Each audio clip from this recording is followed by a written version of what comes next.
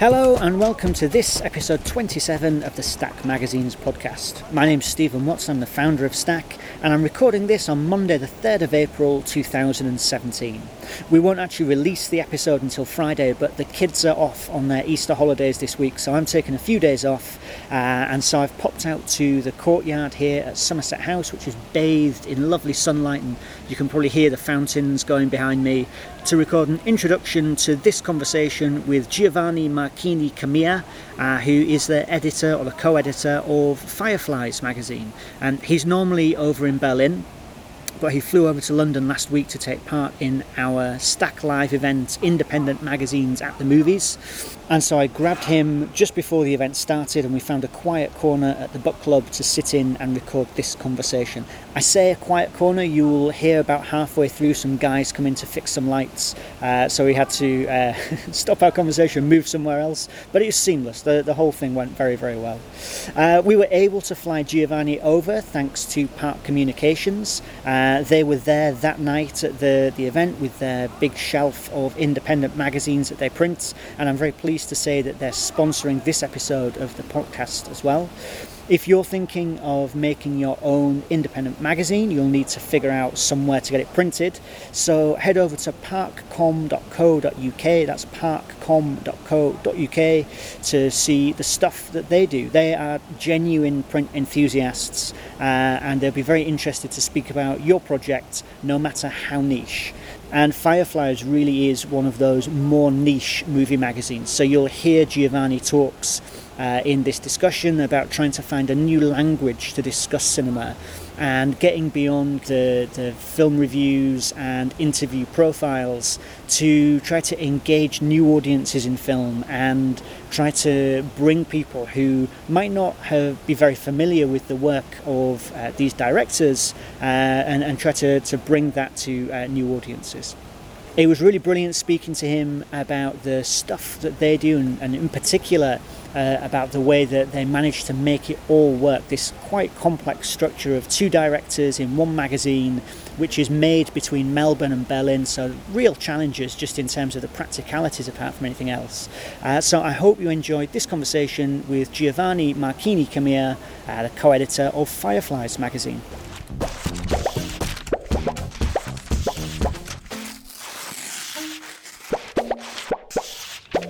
Alright, so I'm here with Giovanni Marchini Camia, one of the editors of Fireflies magazine. Right.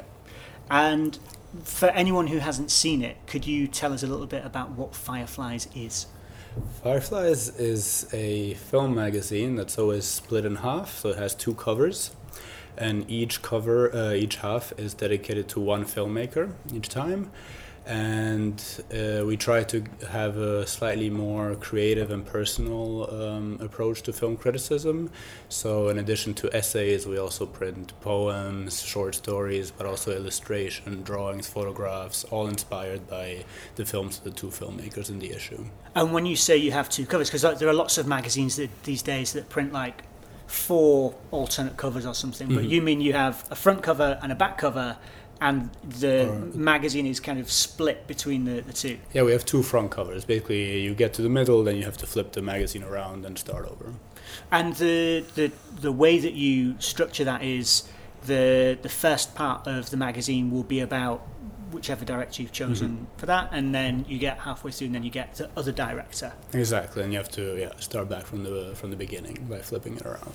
And it's distinctly artistic response to movies, I think. So you have essays in there, but then you'll also have poems and all sorts of and fiction and things that are building on the movies that you're writing about, as well as I guess you don't really criticize them. No, we don't do reviews or opinions. I mean, generally, if we're picking the directors, it means we love their work as a whole, so it's all going to be quite positive.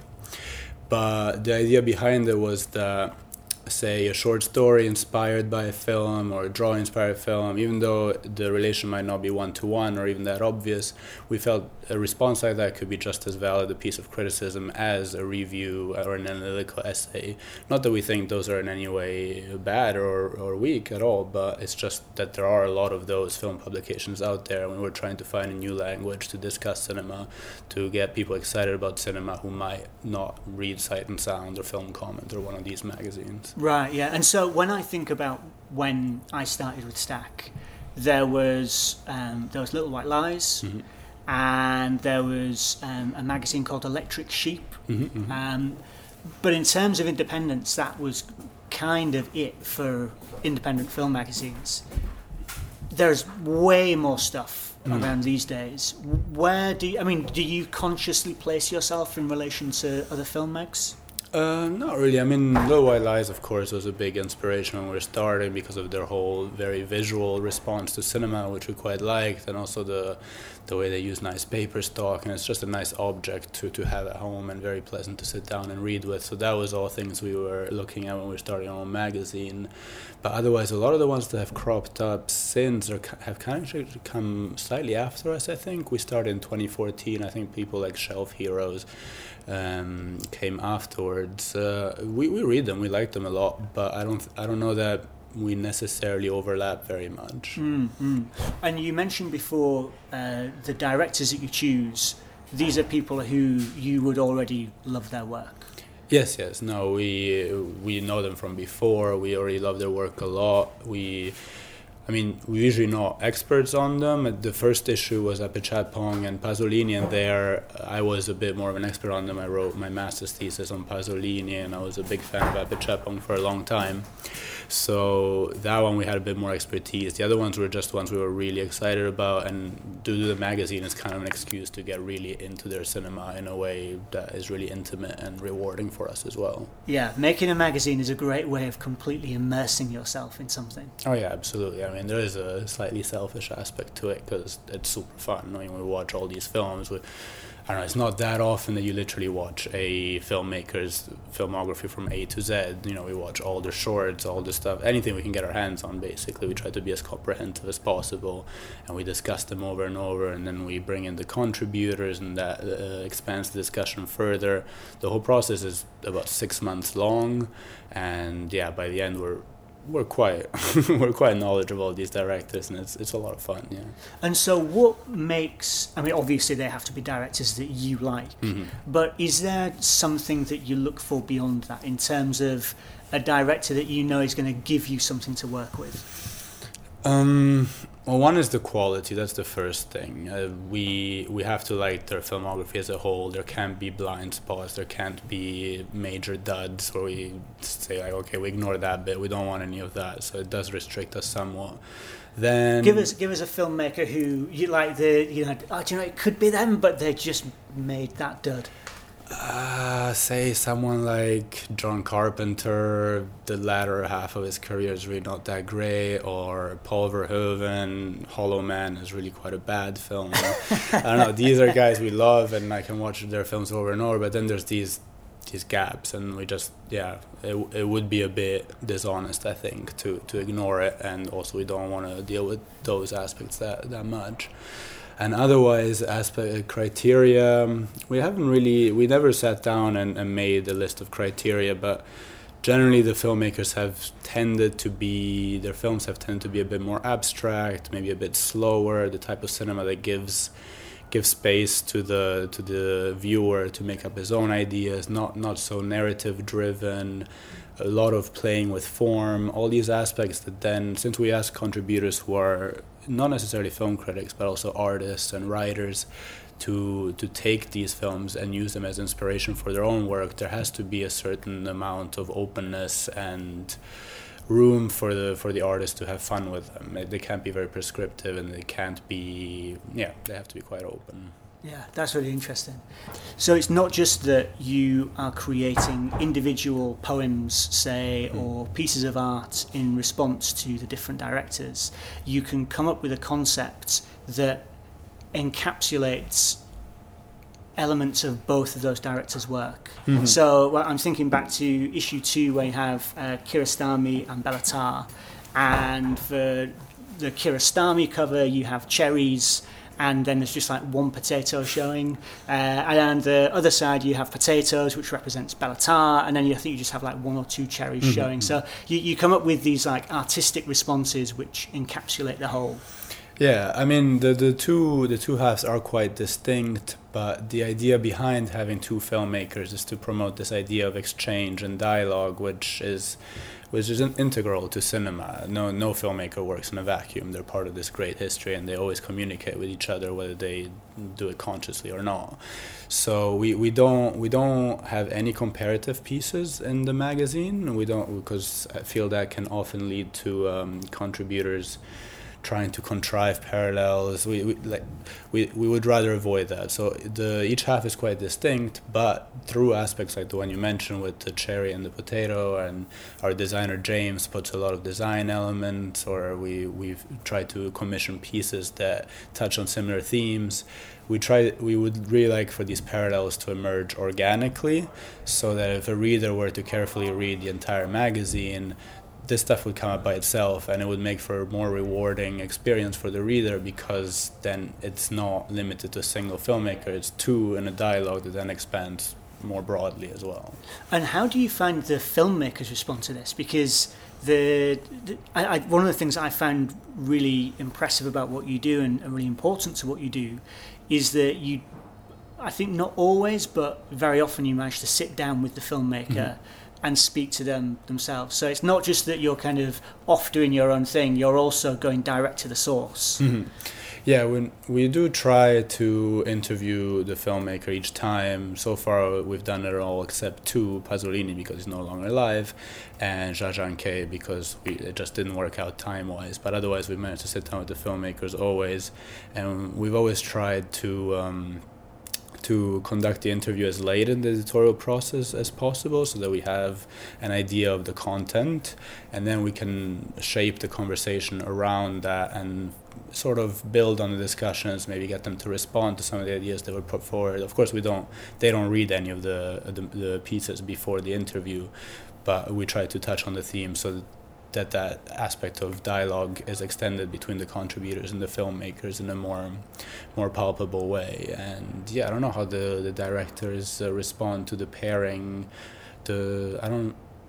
Apichatpong said he was flattered about Pasolini, even though he'd only seen a couple of his films. And Ben Rivers was very chuffed because he absolutely loved Pedro Costa. He was one of his favorite filmmakers. And aside from the way that you approach the directors and the films, there's another remarkable thing about the magazine, which is that it's made between Berlin and Melbourne. Yeah, I don't know if it's remarkable. And I guess various places in between. The last one was also made in Italy and Holland, in the Netherlands. I don't know if it's remarkable so much as inconvenient, but Annabelle, my co-editor, and James, our designer, are both Australians, and they have been moving between Australia and Berlin over the last few years. They mainly live in Australia, and they come over for the more intensive final part of the magazine. It's not the best way of working, especially since Australia is 8 to 10 hours ahead depending on time of year, and that makes communication quite difficult. But for the last month or 2 months we do have to be in the same place, especially Annabelle and I, because it just gets so intensive and it wouldn't work otherwise. So we've always made it work. It's not been the easiest way of working, and we don't know whether we can keep it up, but so far it's worked, and hopefully we can manage in the future as well. So how did this all actually come about? How do you end up working with 2 people who are on literally the other side of the world? Well, they did used to live in Berlin. Annabelle and I met in 2011, I think. We're both living in Berlin, and we're good friends. We worked in another magazine together right after uni, and then in 2014 we started the magazine together. Then that was in Melbourne. I was visiting for a little while, and then she moved back to Berlin, and then she was working in a studio in Berlin and just happened to be talking in the kitchen with a guy who shared the studio, saying we needed a designer, and that was James. And he said, well, I'm a designer, I want to participate. And then he jumped on board. And that for that issue, we were all in Berlin for the whole process. And then I can't remember if the second one they were there for the whole process or not, but then definitely from the third and fourth onwards, those are back and forth. And what is it for you that made you want to put all this into a magazine in the first place? So you're making something about movies, and you're speaking at our event tonight. Mm-hmm. One of the things that I started with for this event was the inconvenience of starting with images on a screen, images and sound that move and do stuff on a screen, and how you try representing that on paper, but also in a way that gives you some kind of identity of your own. What is it about putting all this into a printed magazine that makes sense to you? Well, we chose print. I think the main reason, other than just personal liking for print, because print is great, obviously, but I think the main reason was that we wanted to encourage the kind of reader engagement that I think is exclusive to print. If you read stuff online, you skim it. I do the same. Anything longer than 500 words seems very long, and you've got other tabs open, and inevitably you're more distracted. With a magazine, you sit down, you have a coffee, you really sink into it. And a lot of the pieces that we print do require quite a bit of attention, and our contributors put a lot of work in, and we put a lot of work in the editorial process to make these very considerate and thoughtful engagements with the films. So yeah, that's the kind of engagement we wanted to encourage. For example, in the last issue, we had a 7,000 word interview with Pedro Costa. It's like 10 pages. I don't know if anyone would read that off a screen. And so that's the main thing. The next thing is that there's an aspect of print that allows us to since we want to have as broad a range of responses to cinema as possible, through print we can even extend this to even the material properties of the magazine. To give another example, again, the last issue was Ben Rivers and Pedro Costa, two filmmakers who work. Ben Rivers works in analog and Pedro Costa works in digital. So to reflect that aspect, James decided to print the magazine, the Pedro Costa half, on a glossy processed paper, which is very shiny, and the pictures come out very, very clear, and the Rivers half on a more grainy recycled paper, which has somewhat an affinity to the grainy look of analog film. Yeah, and I love that. So it's such a simple metaphor, but really, really effective. So yeah, so you flip the pages, you feel that in your fingers, maybe you don't even realize right away, but there is an aspect to it that I think resonates maybe subconsciously. Now, dealing with the kind of filmmakers that you're dealing with, these are not household names in a lot of cases. That presents an obvious problem in terms of trying to sell the magazine, because if you were saying, this is the Steven Spielberg and I don't know, well, yeah, to pick any other filmmaker issue, like, how do you go about trying to make this into something that gets out in front of people? Well, that's a tough one, and I mean, one of our main objectives when we started the magazine was to move the spotlight onto these lesser known, because these are not household names, but you ask any film buff who Epi Chapon, who Pedro Costa, who Kiarostami is, and obviously I know who that is. These are some of the most important people. They're always at Cannes. They're the most respected. They're absolute superstars for cinephiles. Yeah, you ask any non-cinephile, they're like, Epi Chat, what? So that was our thought, and we felt that a lot of the reason why they're so niche is because of the way that they're discussed, and the discourse around cinema is very specialized, very esoteric. Only few people read these magazines because not everyone's interested. Whereas if you were to look back at the 60s, someone like Godard or Pasolini or Bergman, they were superstars generally. So we thought that maybe one way of bringing that interest back was to find a new language through which to discuss film. and that maybe if we were to make it interdisciplinary, to bring in fiction, to bring in poetry, to bring in illustration, stuff that speaks to a broader audience of culturally minded people who would like these films but maybe just don't get to hear about them, that would be a way of getting others interested. Then if we have been successful in that way, I don't know, but at the same time, every issue has been quite surprising. For example, we were a bit scared of doing Pedro Costa and Ben Rivers because then we were really getting in very niche territory, but that's possibly the issue that had the strongest response and has sold best, I think. I think there's often that thing where the tighter the niche you go, the better chance you stand, because then you're going to get people, if you've got a Ben Rivers fan, and they are really passionate about that filmmaker, and they probably haven't seen him, they probably haven't seen that much written about him elsewhere. So a magazine which is half dedicated to him becomes a particular attraction. Oh yeah, for sure. I mean, there is now a book about Ben Rivers, but I think we were the first in terms of a proper publication dedicated to him. So yeah, no, that aspect, probably the niche aspect, works in that way as well, which is then not according to our objective, but no, that's obviously great as well.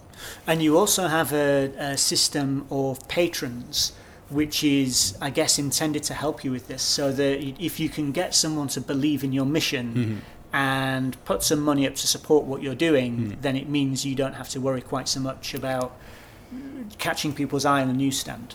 Yeah, and we don't really have a system. We have sent out an email to our mailing list asking if anyone wanted to support, and I think 5 or 6 people came out and gave some money to support the magazine, and it definitely helped. I think we covered maybe a 10 or 15% of the printing cost that way, which is absolutely helpful.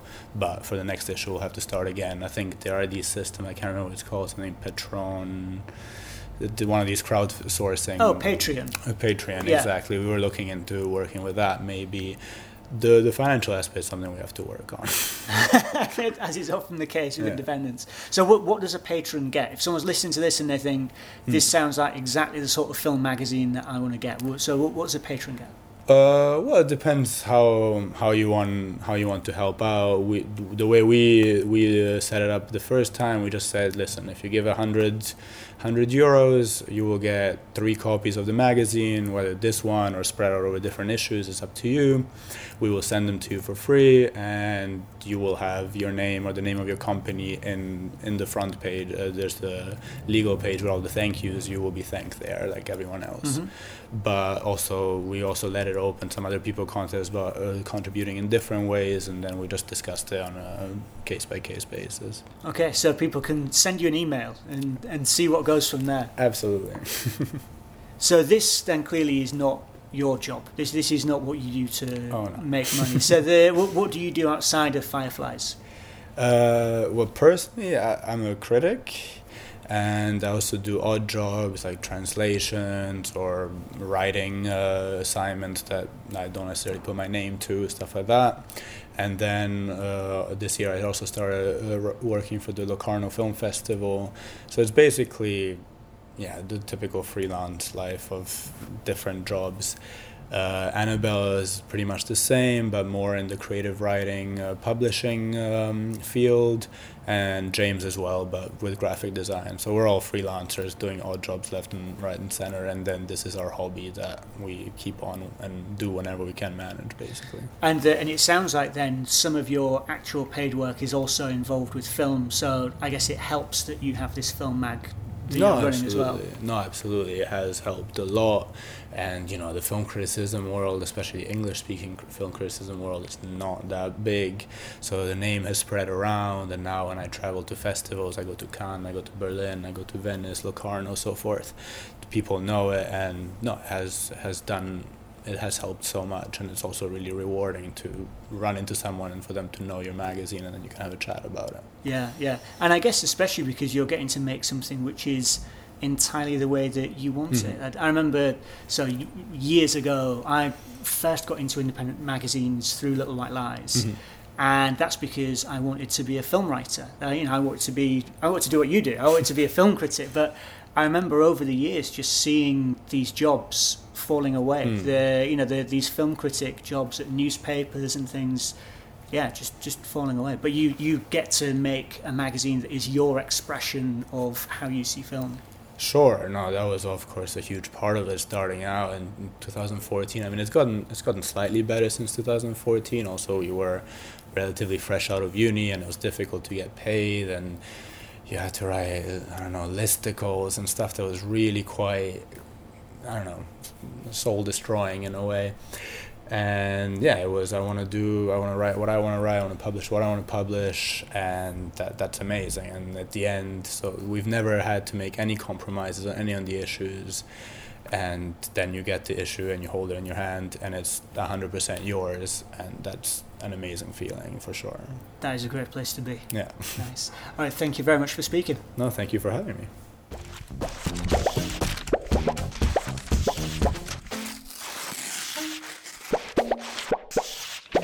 Okay, that's it for this week. Thanks again to Giovanni for flying over and being part of our movies night, and thanks also to all the other speakers who were involved that night. It was interesting, I think, hearing Giovanni talking about how the most successful issue so far has also been their most niche, and that's something that kept coming up again and again at the movies night, with these small, unusual magazines are driven by passion and people who are trying to do something that's distinct and somehow real to them. It was a really great night, and so if you're in London, or if you find yourself in London at any point, keep an eye on the Stack blog to see when we're going to be doing our next stuff. Thanks also to Park Communications for sponsoring that night and this podcast. Once again, if you're looking for somewhere to print a magazine, check them out at parkcom.co.uk. That's parkcom.co.uk. And thanks to you for listening. If you've enjoyed this one, then just search us out on SoundCloud or iTunes. Just search for Stack Magazines and you should find all the stuff we've done so far. Lots of conversations with magazine makers. And of course, sign up while you're there to follow us, and we'll deliver next week's episode as soon as it's ready. Okay, we'll be back next week. Thanks for listening.